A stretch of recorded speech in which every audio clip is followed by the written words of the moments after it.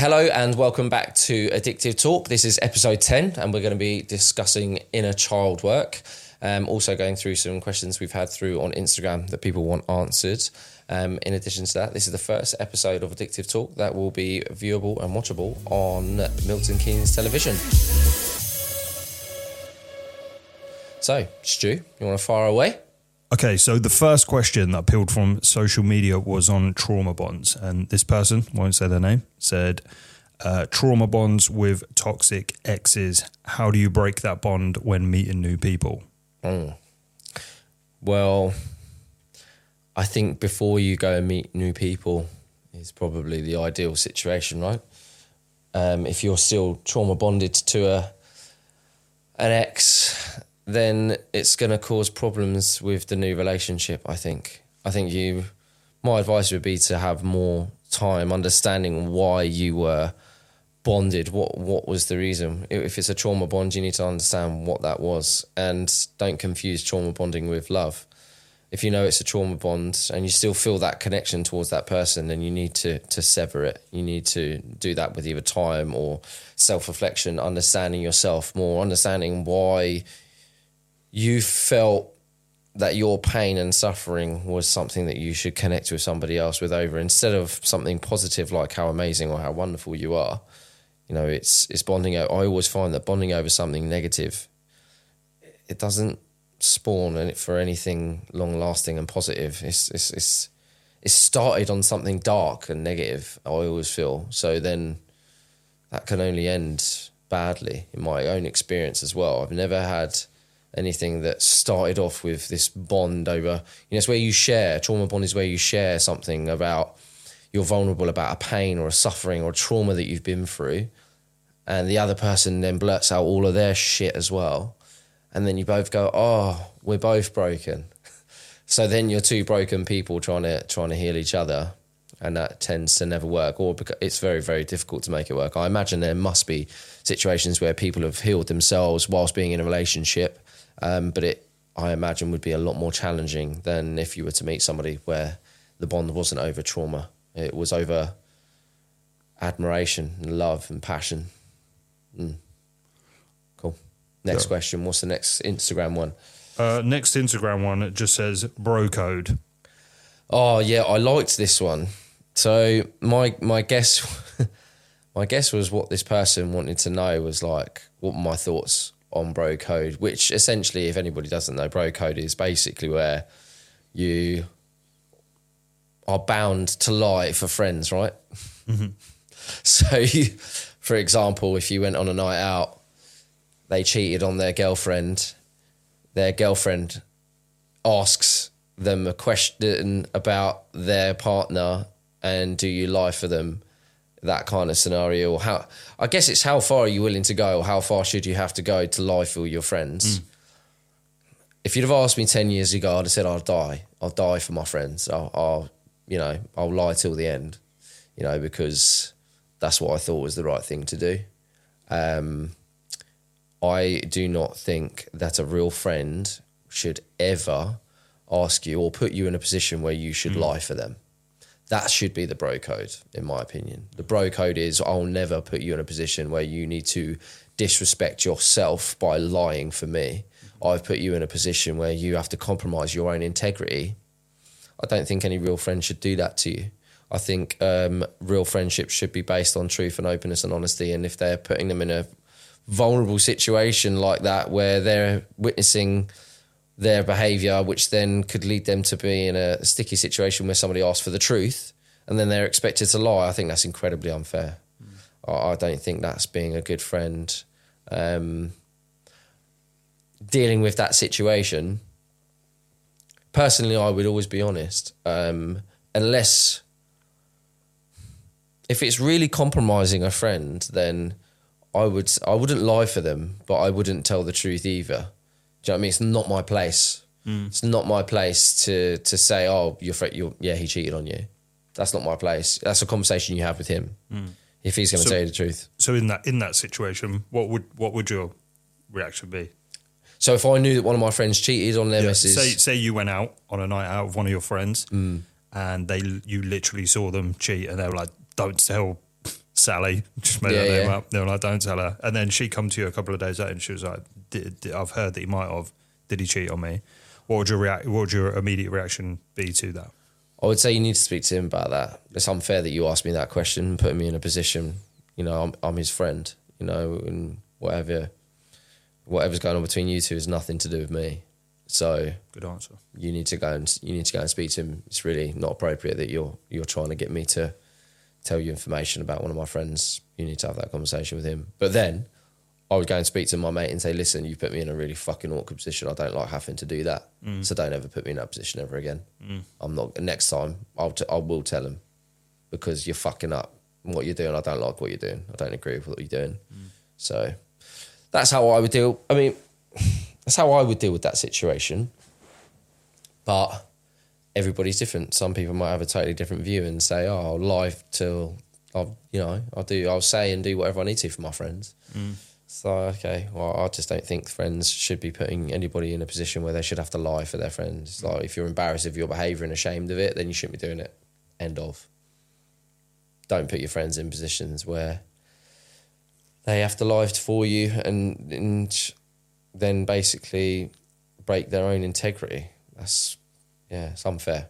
Okay, they were pretty much some of the best questions that we received. Moving on to a more specific subject, inner child. Well suited as the first question around inner child. What is inner child? There's various ways that inner child's been described that I've understood. So you like different things you could say. It's your adult and your child, human and your chimp, ego versus true self. But ultimately it's a part of you that's the purest, the most adolescent part of you that we have within us at all times, and we carry it around with us, and it's been there since birth, and it's opinions and views of life and the world and friendships and love and everything that you can possibly think of in life is attached to your inner child's thoughts and beliefs. So to not have a relationship with it is almost an abandonment of your inner child, because what happens is your inner child creates a perception of the world when you are 0 to 5 mainly. And what happens between the ages of 0 to 5 then determines a lot of how you're going to view the rest of your life. Because when you become an adult, your inner child is kind of left living there, and it's still got its conceptions around what the idea of the world means to him or her, and that is purely based on its exposure. So whatever happens in your early days. So if you've got terrible parents that are abusive and neglectful, that's generally the way it's going to see the world, and it's going to create a way in which it can survive, which is in a massive load of behaviours that aren't conventional, that aren't helpful, that aren't supportive in an adult life. But for example, you could be very scared of the dark, as an example, because say something really awful happened to you in the dark, and then as an adult you can't bear to be in the dark, but it's because your child is still terrified of the dark. It's hasn't healed, it's basically said to you, right, we can't be in the dark because that's terrifying, so now we have to live in a way that enables us to stay away from the dark. And it's like, well, is that realistic for an adult to live in the light all the time? No. But so that's in essence what an inner child is. It's with you all the time. It's formed its opinions and beliefs of the world through the ages of 0 to 5, up to maybe even up to 10 years old. And if you don't have a relationship with it, it stays with those thoughts and beliefs, and basically creates behaviours in you to protect itself from those thoughts and beliefs in an adult setting, which, if you had a very difficult upbringing, it will make you very dysfunctional and incapable of building and forming real relationships in many ways.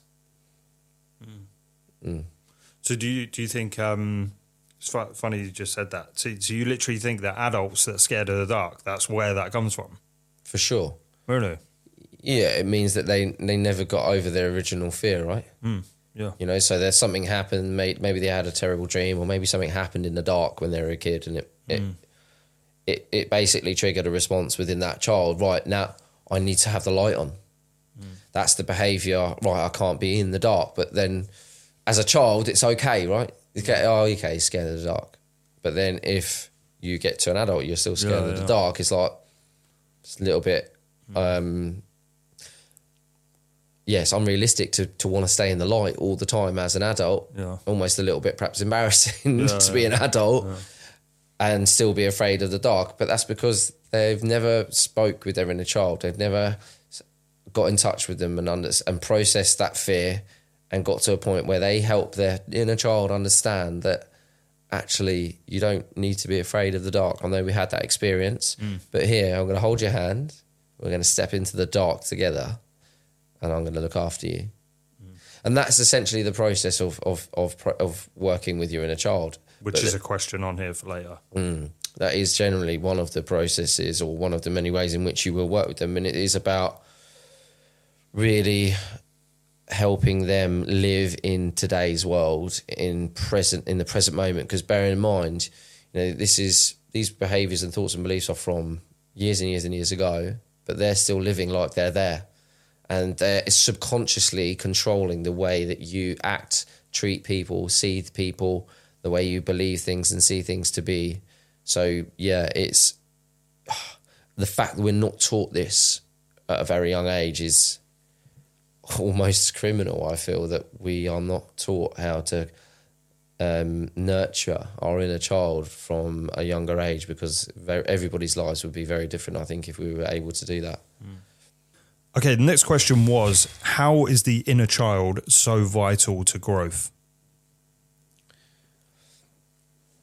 I don't think we can move forward without it, because it is us. It is our subconscious. It is our subconscious mind that is trying to protect us based on its view of the world.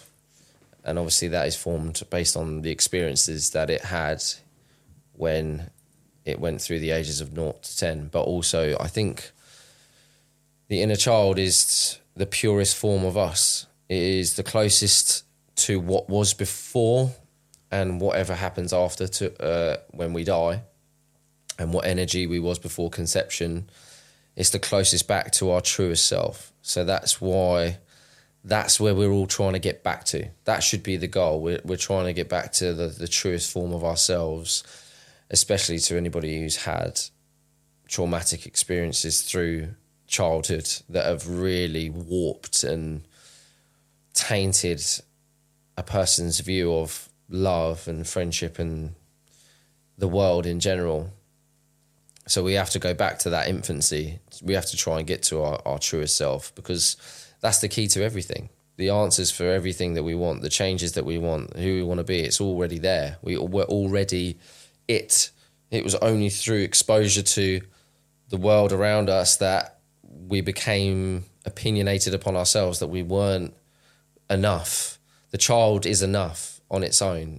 When it was born, it was enough. It never felt inadequacies of any kind. It felt pure joy and wonder all the time, you know, which is probably hard to remember when you hear a screaming baby on an aeroplane and you want to, you know, rip your eardrums out. But it is that purity, it is that clean heart that is us, that we need to get back to. And that's the only way to grow, is to understand what it feels about itself, what it feels about the world, what it feels about humans and love and everything and everyone around us, because it is all orchestrated from the child. Everything. I don't know how much people are aware of how much is in their subconscious, that their inner child is essentially orchestrating the way they think, the way they speak, the way they behave, the way they treat others, the way they treat themselves, the way they think of themselves. Everything is the child. They hold the keys to everything. Mm-hmm. So I think if everybody focused on that. They will start to see themselves for who they really are, not what they've pretended to be in order to feel adequate in today's society. It's like, okay, you can, if you look deep enough and you start to understand the truth, the true nature of yourself, that's when you're connecting with that child. And then what you can do is enable them to be present, to live in the present, because they've basically built a life, or they've built a thought process and feelings based on what they saw throughout their childhood. But that doesn't marry up to the reality of the present day. So like I said about, living in daylight all the time or having the lights on all the time, it's like, well, you can't be realistically expecting that to happen. And that goes to in everything. Like, when people start to actually look at how much their inner child controls what they do, what they think and what they say and how they feel, they will be absolutely mind blown. Absolutely mind blown that, oh, okay, I only feel this way because my child thinks this because this happened 25 years ago. Oh, wow, big one. And it won't just be one or two or three things or different behaviours. It will be almost like 90% of everything they think and do. And it's like, wow, why haven't I not looked in this space before? But I tell you why people don't look, because it really hurts. It really, in order for you to bring your child out from where it is, which is in the past, essentially, it lives in the arena that it grew up in. So for you to take it out, you have to go back to that arena. You have to look at the environment. You have to understand why it thinks and feels the way it does, so that then you can bring it into the present safely by almost showing them that stuff shouldn't have happened, or that may have happened, but it doesn't mean what you think it means. It actually just means this about that person. It just means that they had a problem. It's nothing to do with you, and it's not what happens every day. So we don't need to live and protect ourselves in the way that you've been making me. Actually, we can live this way. This is how we can live in the present. It's like, okay, so you've closed down that one avenue of maybe fear or pain or suffering, so that we don't actually, that can now enable us to let go of a behavior. But there are so many, there are so many that the work is, I think, forever ongoing. The discoveries that you make, because what the child also does is it buries things. Right, okay, that didn't happen. I can't live with that pain because that didn't happen. But what happens when the child does that is it creates a behavior. It's buried it, so it's fucking deep in the subconscious, so you don't know it's there, because if you acknowledge it, it's really fucking painful. So I'm going to bury it, but I'm also going to create this behavior to pretend it doesn't exist. So if we act this way, then that isn't true. Right. And it's like, it starts to get really complex now, right? Oh, okay, so I think I'm, for example, being confident, oh, okay, I'm really insecure and I hate myself and I'm worthless. So I'm going to bury that thought and feeling so that I don't believe it's real, so that I can't see it, because if I see that, it hurts so much. It hurts way too much to see and think and feel about that particular thought process. So I'm going to close that door. I'm going to put locks across it. I'm going to put camouflage over it. And the camouflage looks like I'm going to be really confident. I'm going to be Jack the Lad. I'm going to be really cocky and arrogant and act like nothing can hurt me, and that I'm really, brave and strong. So that's when you get this type of person who really comes across like they're really, really strong and all of those characteristics that I mentioned, but scratch a bit beneath the surface, you see actually none of it's real. Yeah. It's just a facade. It's just and what that is, that was the child's way of, right, I'm going to create this so that we can survive. I need that. So this is how you behave, because I can't survive if I acknowledge the truth of myself, and I'll be in too much pain if I continue to, if I actually look at that. So but the thing is, this happens without us knowing at a young age. It's only through working with your inner child and asking the right questions that you will find this out about yourself. And it might that's just an example. There'll be so many different things and characteristics that you've created based on stuff that happened to you 25 years ago that you didn't even know, but you got to start looking. I had a question that come up just from you saying that myself. So are you saying that, like, when when those thoughts or feelings or whatever are being buried away and then camouflaged up, etc. Are you saying that that's something that the inner child does now in our present day, or are you saying that it did it then? So in that sense, if you're saying that, you're also really saying that happened, and then another 25 years passed, which is that's long gone. It's like super buried by now. Exactly. Right, okay. Cool. And this is the problem. So what happens is, if somebody pokes that door, without, bearing in mind, I say I'm using myself as an example. Say I have that horrible feeling, which I did actually have, and somebody does or says something to me that basically says what's behind that door is true. So say somebody says, "Oh, you think you're fucking all this and all that, but really I know you're just a fucking little pussy that fucking hates himself." Oh, bang! What happens is rage, fury. That's the defense. I've got to bury this, so I'm gonna beat that person up. I'm gonna destroy that person. That's what happens when you get these overreactions to certain things that happen. You don't know why. So say that, or someone said something that triggered that, but was behind that door that I don't like, that I don't know that is there because I haven't done the work. I haven't looked behind it. Haven't worked with my inner child at all.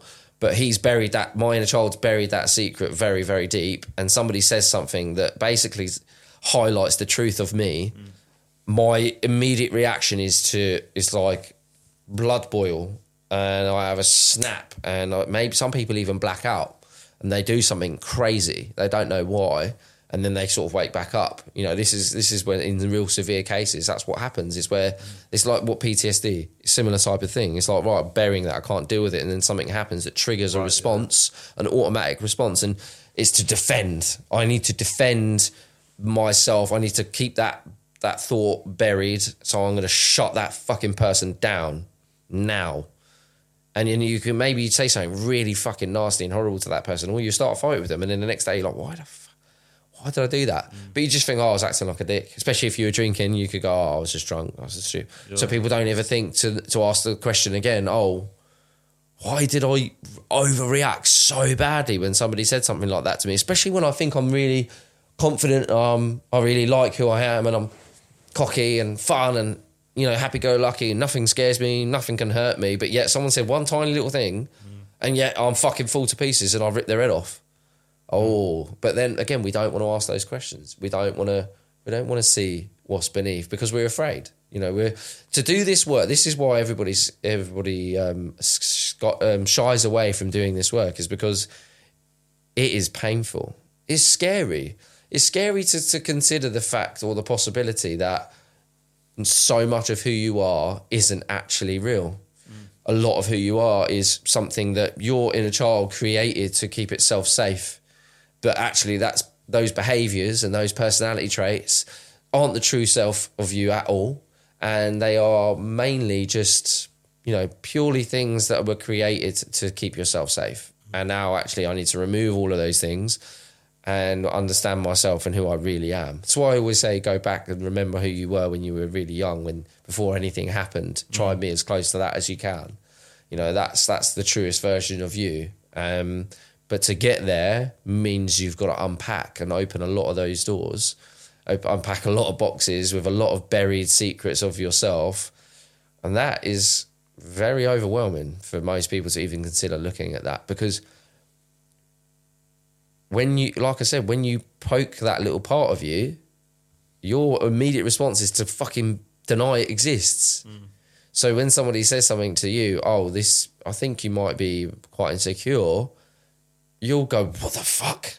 Because your child's created a defense mechanism to go, no, that's not real. We can't look at that.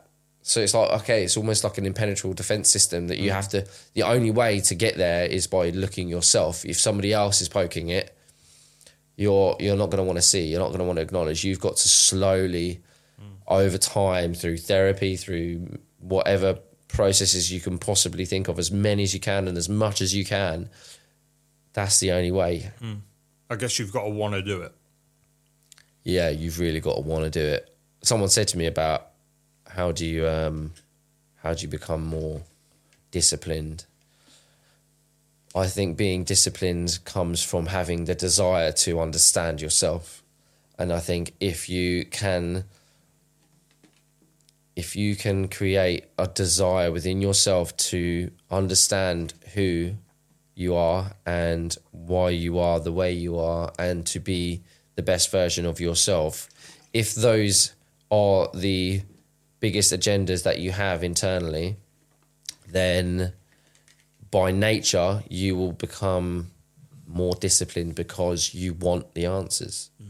You will want to know. Do you know what I mean? So that, yeah, you need to become a seeker of knowing yourself. And if your agenda changes from external to internal, then you'll become more disciplined, I think. I think it's harder to be disciplined for things externally, because they only validate you momentarily.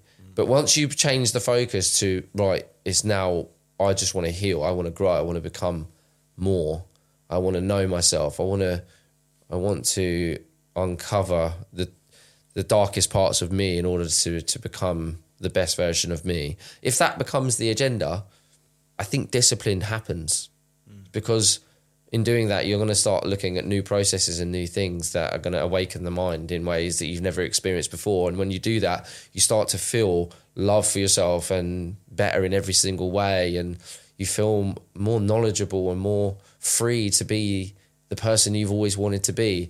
And the more that happens, the more disciplined you'll become at finding out more and more and more. Do you know what I mean? So it's like getting money.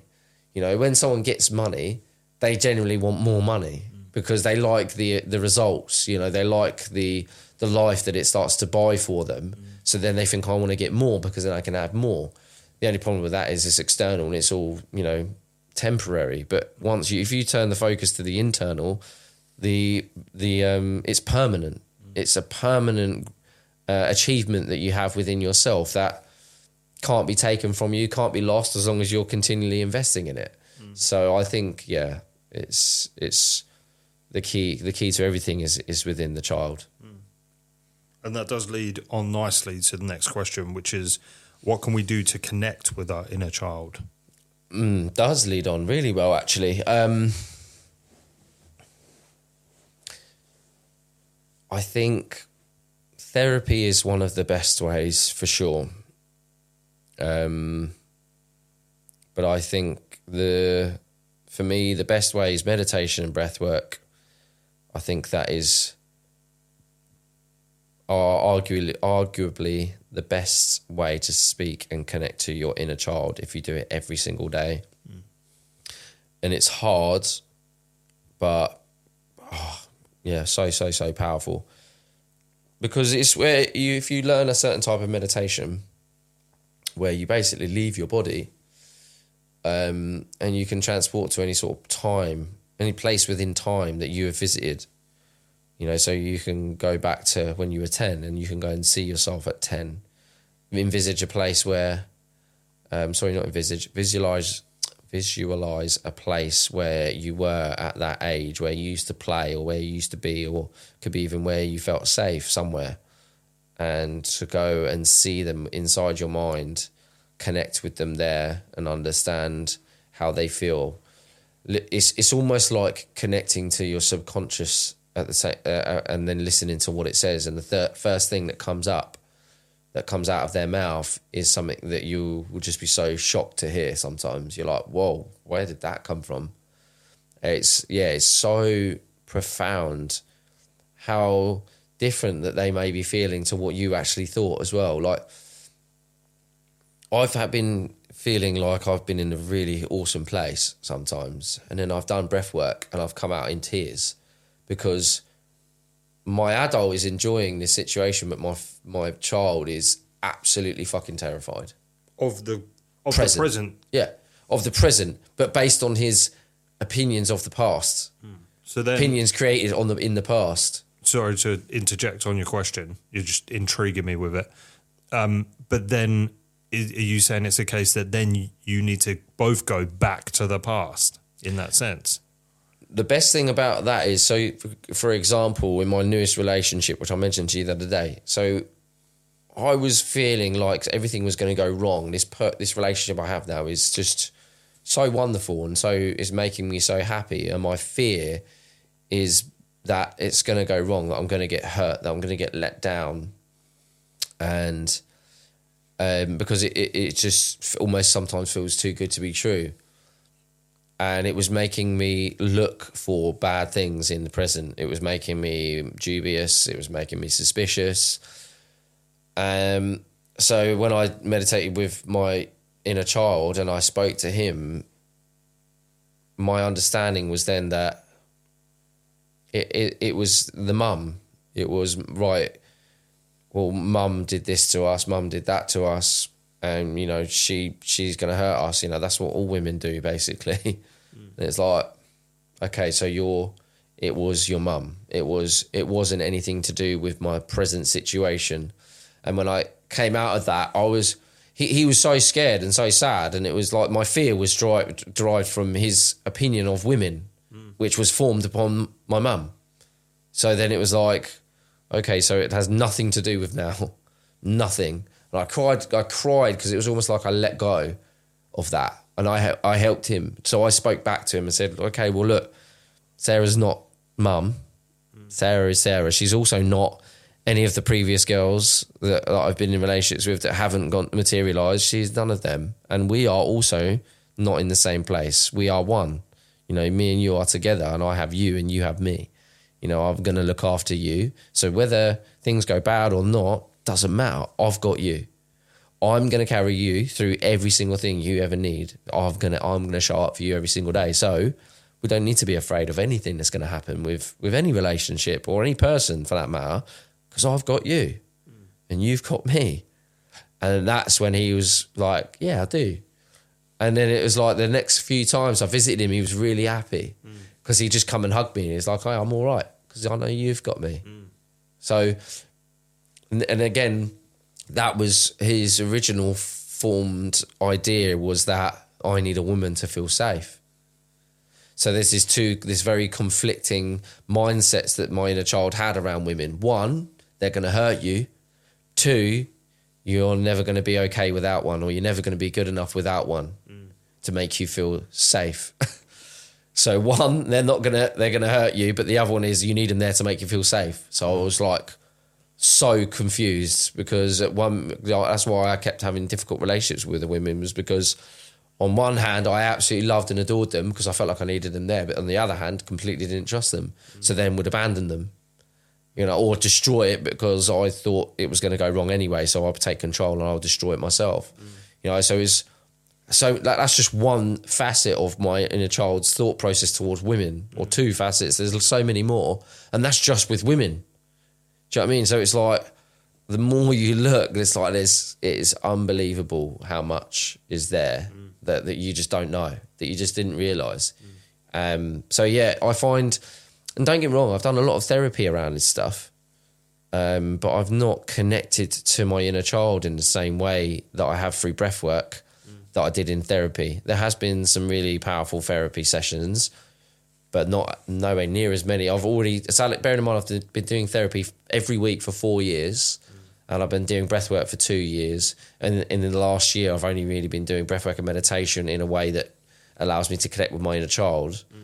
And in the last year, I've had more growth, more healing with my inner child than in the previous 3 years doing therapy on it.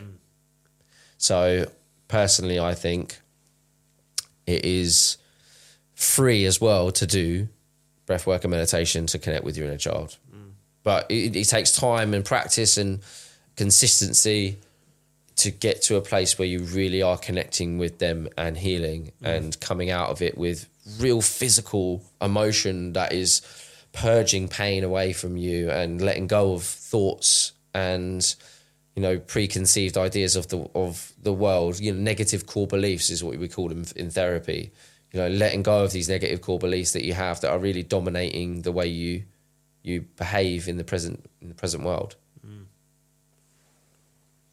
So you would say that, just for anyone that's out there that's never done it before, that's listening and wanted just a consolidated thing on that, if they was to be if they wanted to connect with their inner child, you'd say meditation and breath work.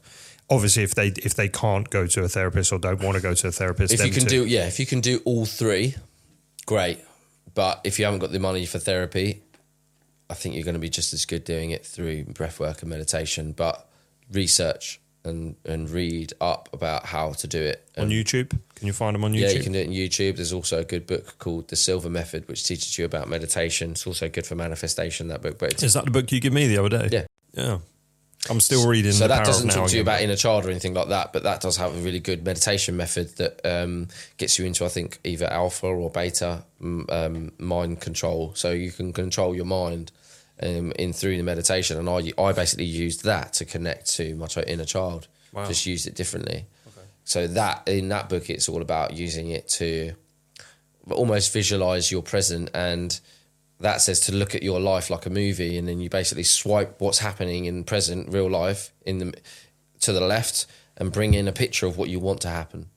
Do that every day with the same thing over and over and over again. And eventually, with the picture that you swipe into the view is what will happen. And it does work, to be fair. Yeah. It really does I believe work. that. Yeah. Which again, perfectly leads into the next question, which was, what does the inner child represent in terms of understanding the universe, in your opinion? So this is something that I was playing with recently. Now, this is just a theory, really. But I believe that the closer we can get to what was before, the closer we are to the universe, right? The closer we are to the laws of the universe, so whatever we was before, wherever we were being, wherever our energy was, then I think that's the closest connection to the universe we can possibly have. Okay, so the closest that we are to that with a conscious mind is birth, right? And then, so what we're trying to do is with our inner child, if you're trying to work back through your inner child, you're connecting to the universe, in my view. This, again, is only an opinion and a theory that I have. But I truly believe that, because obviously we came from somewhere. Our energy came from somewhere into our...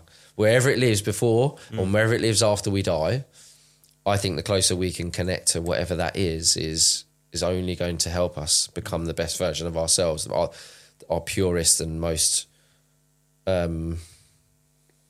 untainted version of us, because we're corrupted by the environment, I feel. Yep. When we come out of the womb, we're just innocent and pure and have no corruption, or we have no stains left on us because of the marks that the world around us gives us and makes us view things differently. So I think we have to try, and if we can get closer to that, then it's going to fill us with... I don't know, when I do it, it just fills me with this light, this energy that changes the way I think, the way I feel. And I just, I can't help but think there's something in that. There's something in going back. It's the same as looking at, old religions like Egyptians. The further back you go, the closer they are to the source of the truth of what really happened with us, with humanity, how we got here, how we came to be. Because we can go further back and look at whatever brought them to this place. For example, the pyramids, who built it? Well, whatever information they were being given about the religions that they believed in, somebody gave them that, because that religion is prominent in many other cultures on different parts of the planet that didn't even know each other existed.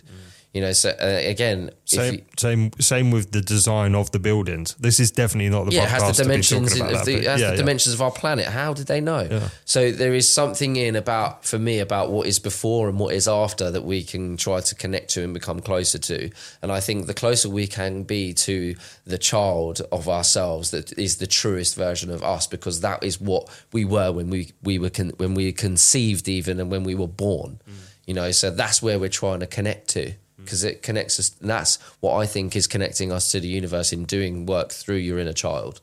But again, this is just something that has been coming to me recently. I don't even know why.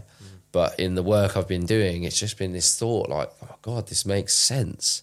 This makes sense to me. It adds up that why is the secrets of ourselves locked in the child? Why? Because it's the closest part of us. It's the closest we were to the source, to whatever it was that we were before. That's my belief now. That is what I'm starting to learn, starting to understand. And you're literally talking to someone that thinks that they are the universe experience in itself. That's literally how I feel about my life. Well, there you go. And that's me saying that we are that. But before consciousness, before conception, before birth, we were part of the universe without a physical form, right? So what I'm saying is that the closer we can get into that in our minds, the better, the more we can understand ourselves and the more we understand the universe. I think the more we understand our inner child, the closer we are to whatever was before, therefore understanding the universe better. That's my theory. Yeah. Agreed. Which I love. Yeah, I love that. And I think that nearly opens up a topic which is definitely probably not your podcast, but could sit here and talk about that for days, absolute days. Okay, next question. How do we build a relationship with our inner child? It's a real simple one, to be fair. Talk to him or her. But that might sound silly and it may feel really silly, but it's just a case of asking how they are. And if you're doing the processes that we mentioned, then they're going to tell you anyway. But I guess it is that simple, really, just to try. To not be afraid, to not feel silly or stupid trying to talk to your inner child, but to do it every single day my advice would be to sit somewhere where you won't be interrupted, where it's quiet. You can maybe even put some meditation music on. Just sit with your eyes closed, breathe, feel rested, feel calm, and feel at peace, and try to find them. And when you see them in your mind, just ask them, how are they? And just see what is said back to you. The first thing that comes back to you will... This might be a stupid question at this stage. Is this something you're saying out loud or just in your head? This is all in your head. Can be either or. I do it in my head. Some people might do it out loud. I don't think that matters. But yeah, for me, it's about, I do it inside. I like to be inside my mind and transporting myself to a place. I think a good way is, like I've said, is to try and remember where they used to play or where you used to play as a kid, where they were kind of feeling happy and enjoying life, and go and see them there. Or you might even want to see them in maybe the darkest place, because I've done that too. Like my bedroom when I was a kid, I've gone to see him and he's crying in his bed, and I've got down on my knees to the side of the bed and I've held his hand and I said, you're going to come with me now. We don't need to be in here no more. We don't need to be scared because I've got you. So I got him up, I picked him up and I took him out of my house, because that house is where all the chaos was. And now where I see him in the park that was across the road. So I don't see him in that house anymore. And all these things, they're just different ways of connecting and making the inner child feel safe so that they can communicate with you. It's like a real child. It is. Treat them like a real person. They are a real person. It's part of you. I think it has to be literal like that. It's not theoretical. They are part of you. Google it. Like, inner child isn't a theory. Do you know what I mean? It's like you have your inner child, and it's profoundly wise, and it's profound how much they can teach you about who you really are if you're willing to connect to them. I think this is the most important thing that any human being could be doing every single day to become the best version of themselves, is to work with their inner child. It is one of the best ways to connect with the universe. So just speak to them. Just be asking them questions. Make them feel safe so that they can talk back, and nurture them and love them and care for them as if they were your own son or daughter. That's the way. That's what they need you to parent them. They need you to make them feel safe to be vulnerable about what they feel and what they think. Those secrets they've buried, the truth of you, they don't want to tell you. They don't want you to even know. So you need to make them feel safe that it's okay for them to tell you and to show you what's actually happening for you, so that then you can help them move away from it. So you can educate them on the truth of the matter. For example, feeling worthless came from having my mum make me feel as though I was not even good enough for her to want to stay alive to be my mother anymore. So that behaviour made my inner child say to myself that right, there's something wrong with you because your own mum doesn't even want to live. She doesn't even want to be your mum. And I had a similar situation with my dad. So both parents were either abandonment or neglectful or abusive. Therefore, inner child says there's something wrong with you. But what he does with that behaviour is he buried it, blocked it out, and then created this other personality that was really cocky, arrogant, and eventually got addicted to drugs because the drugs was about keeping that secret locked away. There's the only way I could manage the facade for the foreseeable was to have something in me to keep the fakeness going.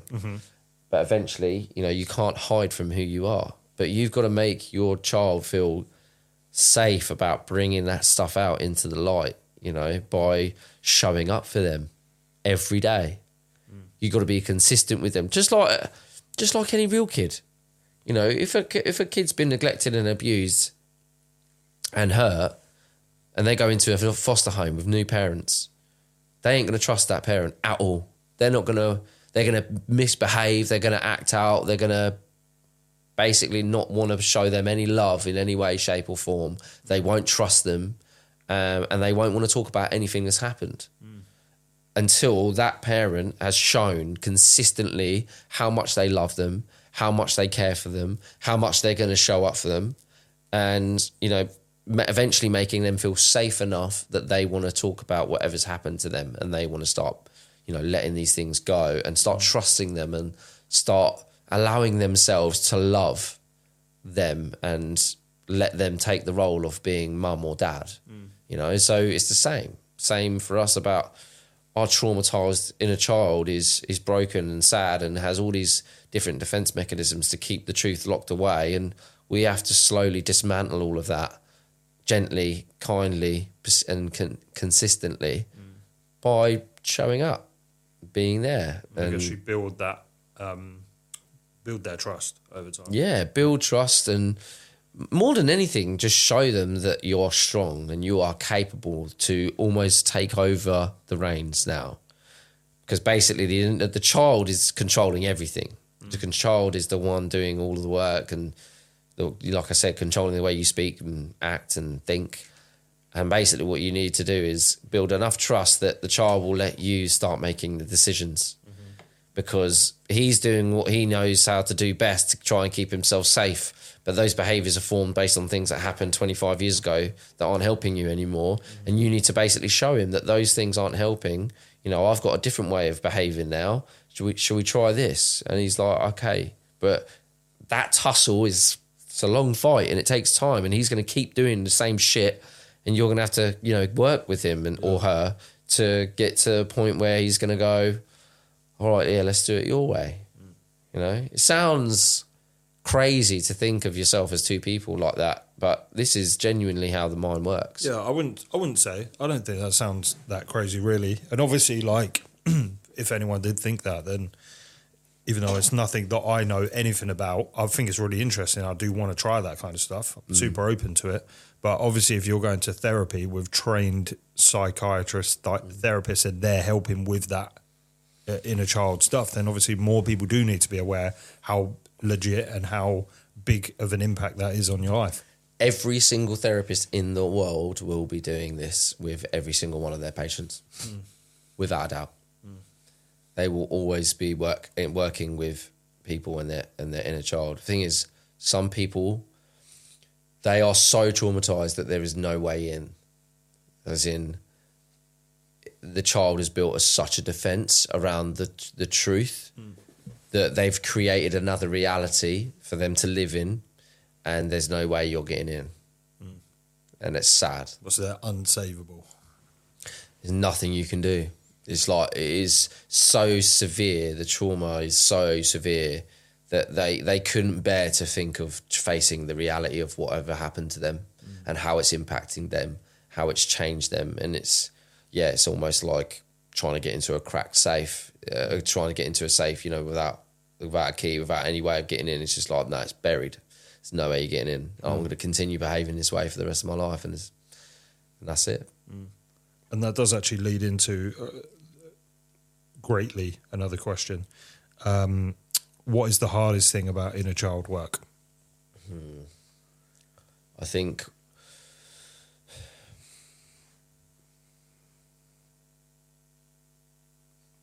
there's lots of hard things about doing inner child work. One of them is how long it takes. Because whenever you start, say 25, you're basically trying to unpack 25 years of feeling or thinking a certain way, and all it wants to do is fight you. All it wants to do is tell you no, because it doesn't want you to look there. So you're basically trying to shine lights on things that he or she doesn't want you to see. So he'll fight you and tell you, no, not doing it. So you're basically working against yourself for a long time until eventually bring the barrier down. That's one of the hardest things.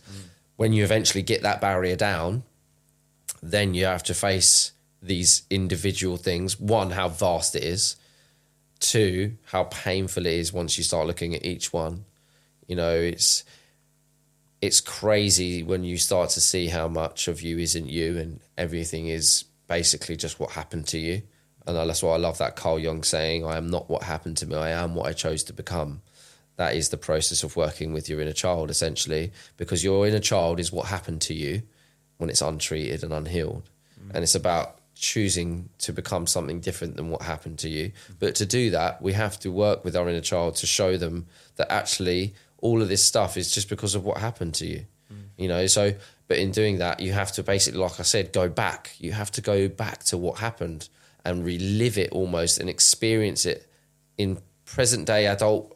So in your present adult, go back to revisit the trauma and feel it this time. Because what happens is, as a child, like I say, you block it out, right? That didn't happen. Didn't fucking happen because it was so painful. Okay, so now I'm going to go back and I'm going to relive it. I'm going to actually see what really happened. Do you know what I mean? It's like it's like basically, say you're watching a film and then one of the scenes is just cut out. One of the scenes is just cut out, and their character then decides that they're going to behave as if it never happened and pretend. But then you start to see all of these behaviours come out, and you're like, well, I need to know what happened, because he's acting differently to what he did before that scene that was cut. So I'm going to go back and I'm going to go through that scene, and I'm going to actually watch it this time. So you go back and you watch the scene. I love how you gave me an example using a film. Perfect for you. Understood it to a So T. you go back and you watch that scene again, and then that's brutal. And again, it's another painful thing. Do you know what I mean? Watching some of the abuse and the neglect and the violence and the trauma that I had suffered going through that was agonising. Not only to watch it again, but then to actually see what it meant to me. How it changed me, how it made my behaviours and my views of the world change. Like my behaviours changed into something totally different. The way I saw women was totally different. The way I saw friendships was totally different. The way I saw everything was completely formed based on the abusive and neglectful relationships that I had with both my parents. And then that was overwhelming to suddenly... It was like relief too as well, because I'm not just a horrible person. I'm just really damaged, and I'm really affected by all of this. The stuff that I've been pretending that didn't hurt me my whole life. Oh, actually now I see it really has affected me in every single way. Then that in itself again is another like, ow, fuck. So there really isn't much of the inner child work that isn't painful. But this is the thing, it's either live in the discomfort and grow, or live comfortably and don't grow at all. It's like, right, you've got to put yourself in an uncomfortable situation every day, mentally and emotionally, in order to understand yourself, because that's the way to go forward. But if you want to just pretend nothing happened and stay ignorant to it all and just keep behaving, because it's easy to do that, but you're going to keep hurting yourself, you're going to keep hurting other people around you, but... That's no way to live for me. Like I couldn't live like that anymore. I wanted to change. I didn't want to be the way I was anymore.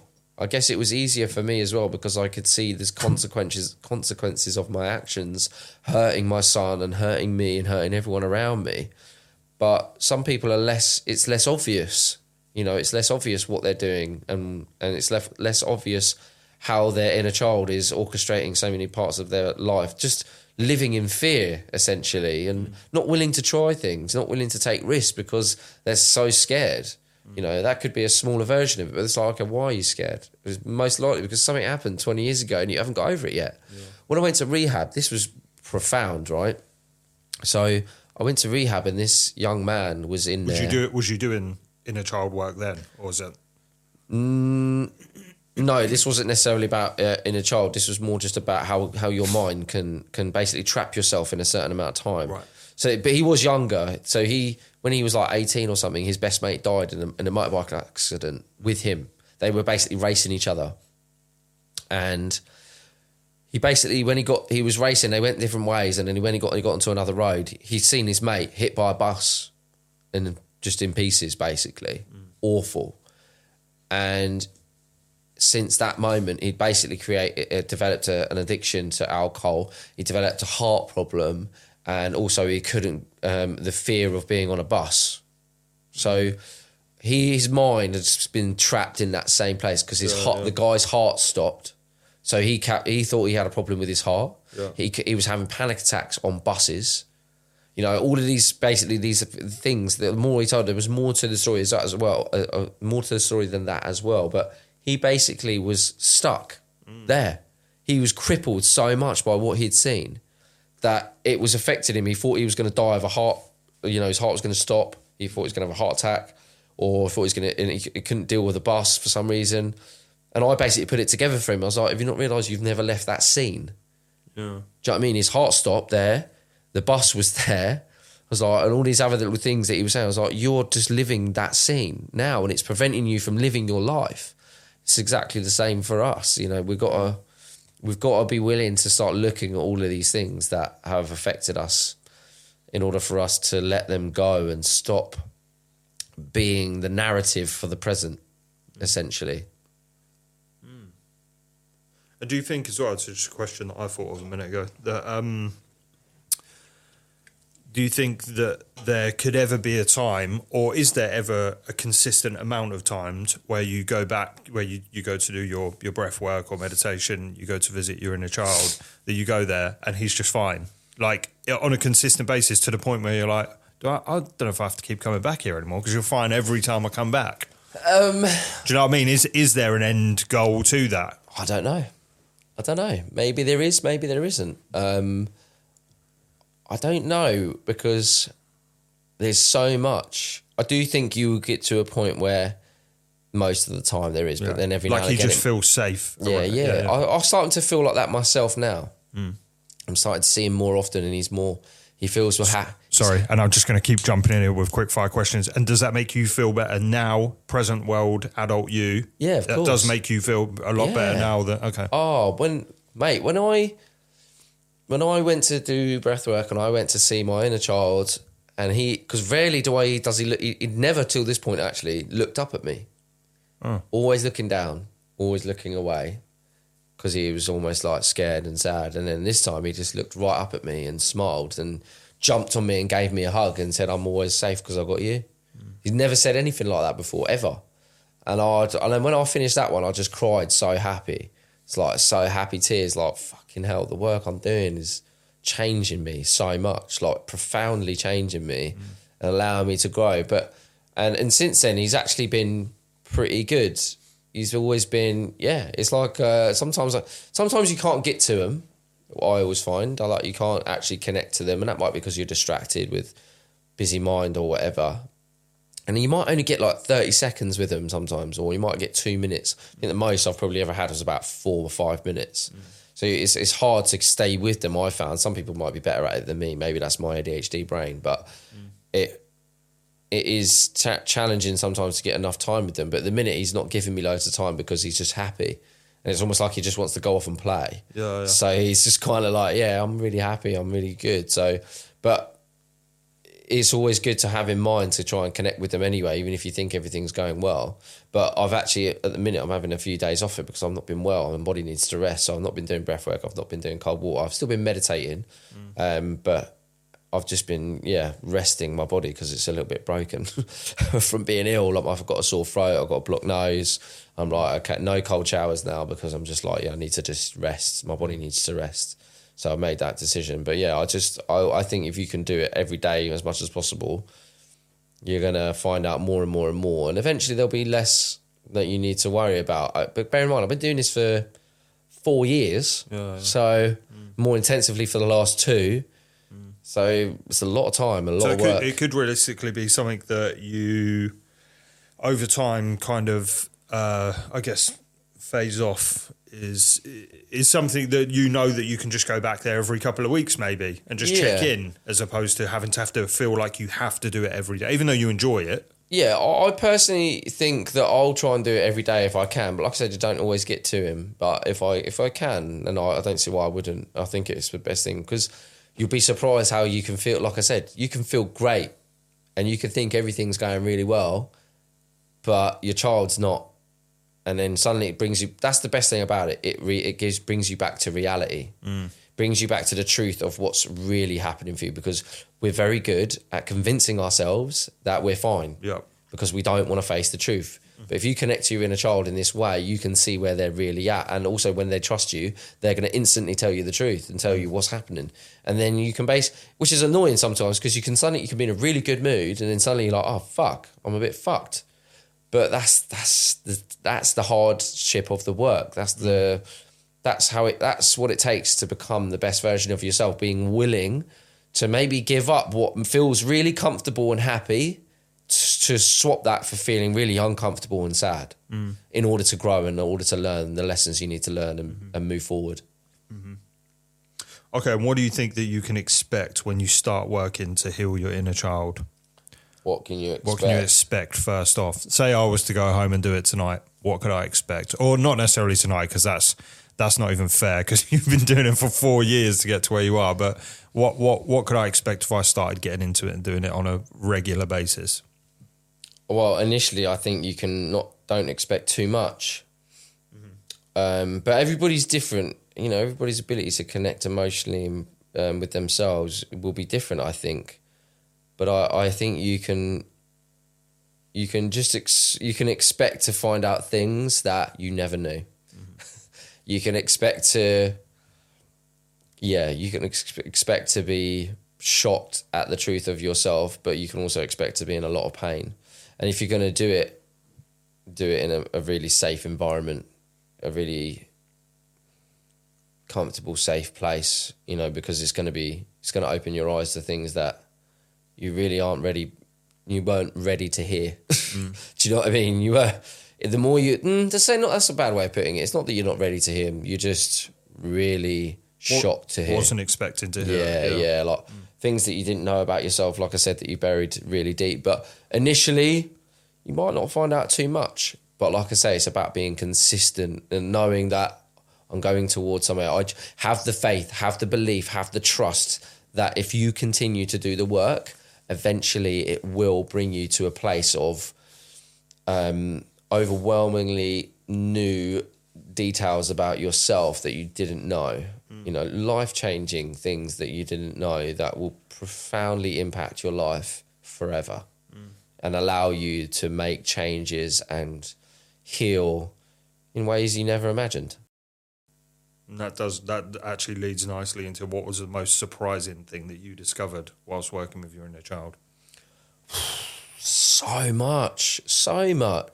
Well, one of the most surprising was I always thought that my anger and my resentment and my biggest disappointment and frustration was aimed at my dad. But it was nothing really to do with him. It was always the mum. It was mainly to do with everything that she did. And I basically just completely blanked everything out that she did. I just always focused on my dad because it was the physical presence of him beating me up. Yep. That was the biggest thing. That was what I could physically remember. But my mind had blocked out a lot of stuff that she'd done that had impacted me most of all, with regards to the way I had loving, you know, my trust in people and the way I viewed love, you know, the way I viewed women. You know, she affected way more in the way I felt about the world than I could have ever imagined. And also another one was, one of the most surprising things, you know, I was very career driven, very good at earning money, and always wanted to earn money. And I genuinely thought that was because I wanted to get away from my dad. I thought if I build this, then I can leave. And it's like, no, that was what I told myself. That was the story. But the truth really was I wanted my dad to say, well done. I wanted him to be proud. You know, and these are all little moments that when you acknowledge them and you know them, it's like a penny drop, like a light bulb. But that light in itself of seeing it is painful. So emotional, so sad to realise I thought I was this way my whole life because of this that I thought was something that I had created myself. But no, it was because I wanted to prove this to that person. It's like, wow. So really everything I did wasn't even for me. Yeah. I was just doing it because I wanted them to say well done. Yeah. And then you can change it. And then you can, once you know that, then you can change it. Do you know what I mean? Right, okay, so now when I go and create something, I'm not doing it for that person. I'm doing it for me. I'm doing it because I want to be proud of myself. I don't want anybody else to tell me well done. You know, so same behaviour, but with a different narrative behind it, creates something totally different and longer lasting as well. I do remember you saying about that story, and you said about, and even if your dad did turn around and say to you, like, well done, it's like a momentary thing. Yeah, such a shortly lived thing. Just... And then you said before that, and then he'd do something like 2 weeks later to fuck it up Yeah, anyway. exactly. So, you know, all of that, you know, it was mad that I did all that. I created this empire for something, one, that never fucking happened. And two, even if it did happen, it wouldn't have meant anything because of the gravitas and the weight that I'd put on it. Yeah. It could never have lived up to what I needed it to be, right? Yeah. Do you know what I mean? So it'd have just been a quick, well done. Yeah, and then I'd have been like, fucking hell, all of those years and years for that. And it didn't mean anything because then a week later, like I said, he'd have ripped it all down anyway by being a cunt. So it's like crazy. But then, yeah, these are massive things that you start to understand about yourself. But once you know the truth, once you shine the light on these things, they're not in the darkness anymore. They're not in the subconscious anymore. They're no longer then controlling or being the reasoning behind you doing certain things, you know, and that way it could be that you can change the narrative to something more positive, something more fulfilling, something more meaningful, something that will actually be sustainable long term and realistic. You know, is that you need to see what these things are in order to make those changes, to be the best version of you. Mm-hmm. Mm. And what do you think the biggest benefits are of working with your inner child?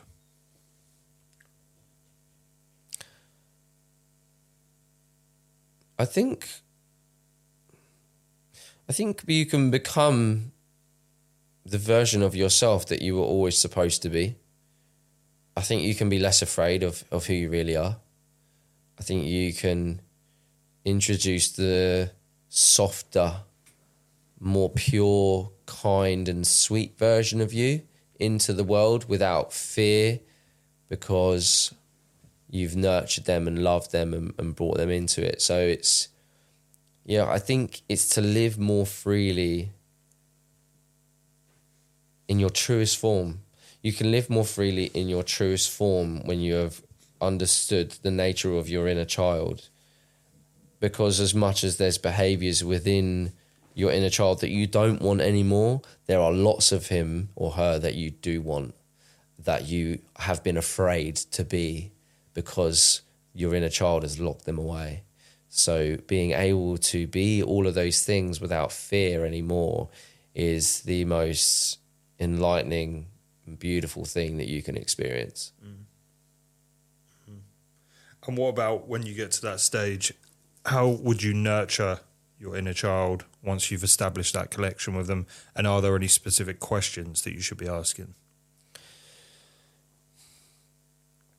Nurturing the inner child, like I said before, is about consistency in showing up for them. So to nurture them is to show up for them every single day by continually investing into yourself and into the understanding of self, you know, into working out the deepest, darkest parts of you. If you continually invest into that daily through such as meditation, cold water, breath work, therapy, journaling, you know, these are all things that connect you with your inner child. If you're showing up for yourself in that way, and it could be gym, it could be various different things, positive things that you can do, again, down to individuals and researching what works best, and trying everything. But that continually showing up for them will nurture them in the best way. And the questions you should be asking is really, how do I feel about myself? I guess is the biggest one. How do you feel about yourself? What is it? You want to know what it is they're telling you. What are they telling you about yourself that's making you behave the way you are? What is it that they think is true of the world? What is it they think is true of people around us? What is it they think is true of men? What is it they think is true of women? Okay, when they give you the answer, why? Yeah, why do you feel that way? Why do you feel that way? Because this happened. Do you think you could ask a question as direct as that, as even saying like, how do you feel about women, for example? Yeah. You can and they ask go, and they might come up showing, I don't trust them. Straight away, they'll give you an answer. Not always. Sometimes they might go, I don't know. But sometimes if you're really connected, it'll just go bang, it'll give you an answer and you're like, I didn't expect that. And then you go, where does that come from? And you might not get an answer then, but then it's led you into a place where you want to know. So then you might consciously think back as an adult, not talking to the child, when did a woman make me not trust them? Because obviously my relationship with women was built upon my mum. Okay, so what did my mum do? Can I think? And you start asking more and more questions, and you start to think of your life and experiences, and you might remember something that you didn't think that you'd totally neglected to remember, and then you go, oh, fuck. That's why he feels like that. You connect the dots yourself. Might not always be a child that gives you the exact answer, but he leads you into the place that gives you the answer. So, yeah, it is about asking as many questions as you can possibly think of about you, you know, and especially about things that you know within yourself. Don't maybe reflect the person that you want to be. You know, when you're... So there's a great thing in the book, The Chimp Paradox, where it says, write down a list of everything that you want to be as a person, okay? And anything that contradicts that list as you are now is just your emotional response to things. That list is who you are. That's your true self. That list that you've made of who you want to be is who you truly are. But your emotional response to things that contradicts that list now is that's all that is. It's just your emotional response. And your emotional response is what? Your child. Your child has built a thought process behind that certain people or things that happen, which trigger responses that will contradict that list right now. But our job is to grow and heal so that we can get as close to that true self as we can by helping them understand that everything that they're doing and why they're doing it isn't actually necessary anymore, because those things happened and they didn't happen because of anything about you or anything about the real world, or you don't need to protect yourself in that way anymore because, one, I'm here, I've got you, so you don't need to keep doing that, you know, so I'm going to look after you. So that's the job, that's the target that we have to kind of work with our inner child to do. It's like becoming that truest form of us. And that almost concludes it. The final one was actually a response to, I believe, maybe a question that you'd put out on the Addictive Talk Instagram account. And it was in regards to somebody that had asked a question to their inner child. And the inner child said that they were stupid and worthless. And I guess there's nothing else with that, but I guess your thoughts on that and your kind of feedback for How sad is that? How sad is that when you ask your inner child that question, that's the answer that you get? And the saddest thing about that too is that you'll be surprised at how many people who ask themselves or their inner child that question, they'll give the same answer. Most of, I'm sure, people watching my content will want to heal in some way or another, presumably, because that's what everything I do is about. So a vast majority of them will ask that question depending on where they are in their healing journey, and they will get that answer. And that's so sad, but the biggest question is then next to go, why? Like we just said.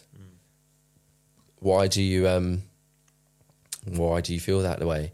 What happened to you, or who made you think that that's what you are? You know, and that's it's so good to finish on that as well, because it's like, there's the reality. That's a true life situation. I posted a question to say, what does your inner child say to you today? And that was what somebody said.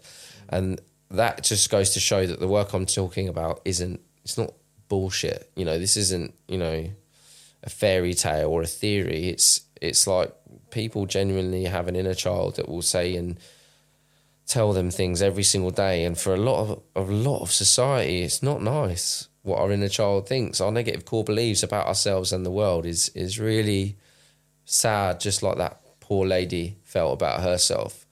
And the fact of the matter is, if you're asking the question, you're in the right place. And you're not going to like what you hear. But if you don't like what you hear, that's almost a good sign, because now you know what I need to fix. Do you know what I mean? I know where I need to heal. I know what I need to work on. I know exactly where my focus needs to be in order for me to get better. And you're going to be surprised about what it tells you.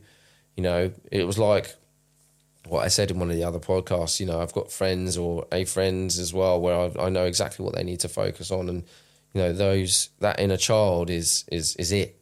You know, it's it. You know, it's the key to everybody and everyone. If they want to improve self-worth and they want to grow and heal, the inner child is the answer. The inner child will tell you everywhere you need to go. Not immediately, but through consistency, showing up and working with that inner child every single day, you are going to find the truth of yourself. And then you're going to be able to become the version of you were always meant to be. And I think that is a perfect place to end. That was a really good podcast. Yeah, I knew that one was going to be sick.